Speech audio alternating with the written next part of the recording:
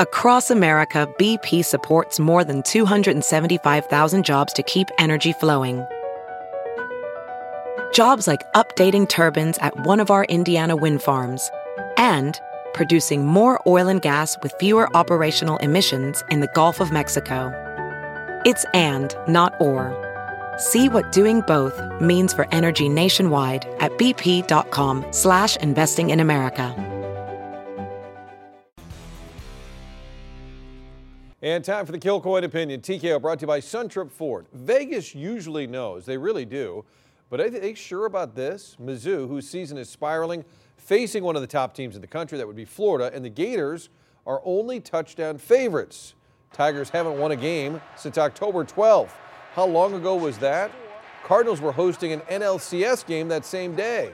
Mizzou isn't exactly Alabama, but it was still upsetting to lose back-to-back at Vanderbilt, at Kentucky. You don't really want to do that when the next back-to-back games are Georgia and Florida. Mizzou's offense at this point, merely a rumor. During the three-game skid, 21 points total, 7 per game. Mizzou's offense had all these pieces, star quarterback, 1,000-yard running back, NFL tight end, but hasn't added up to much. It's been really hard to watch. And here's the real problem. This Mizzou stretch has reminded us the only thing worse than bad is bad and boring. Right now, it's been boring and bad. Maybe Vegas knows something.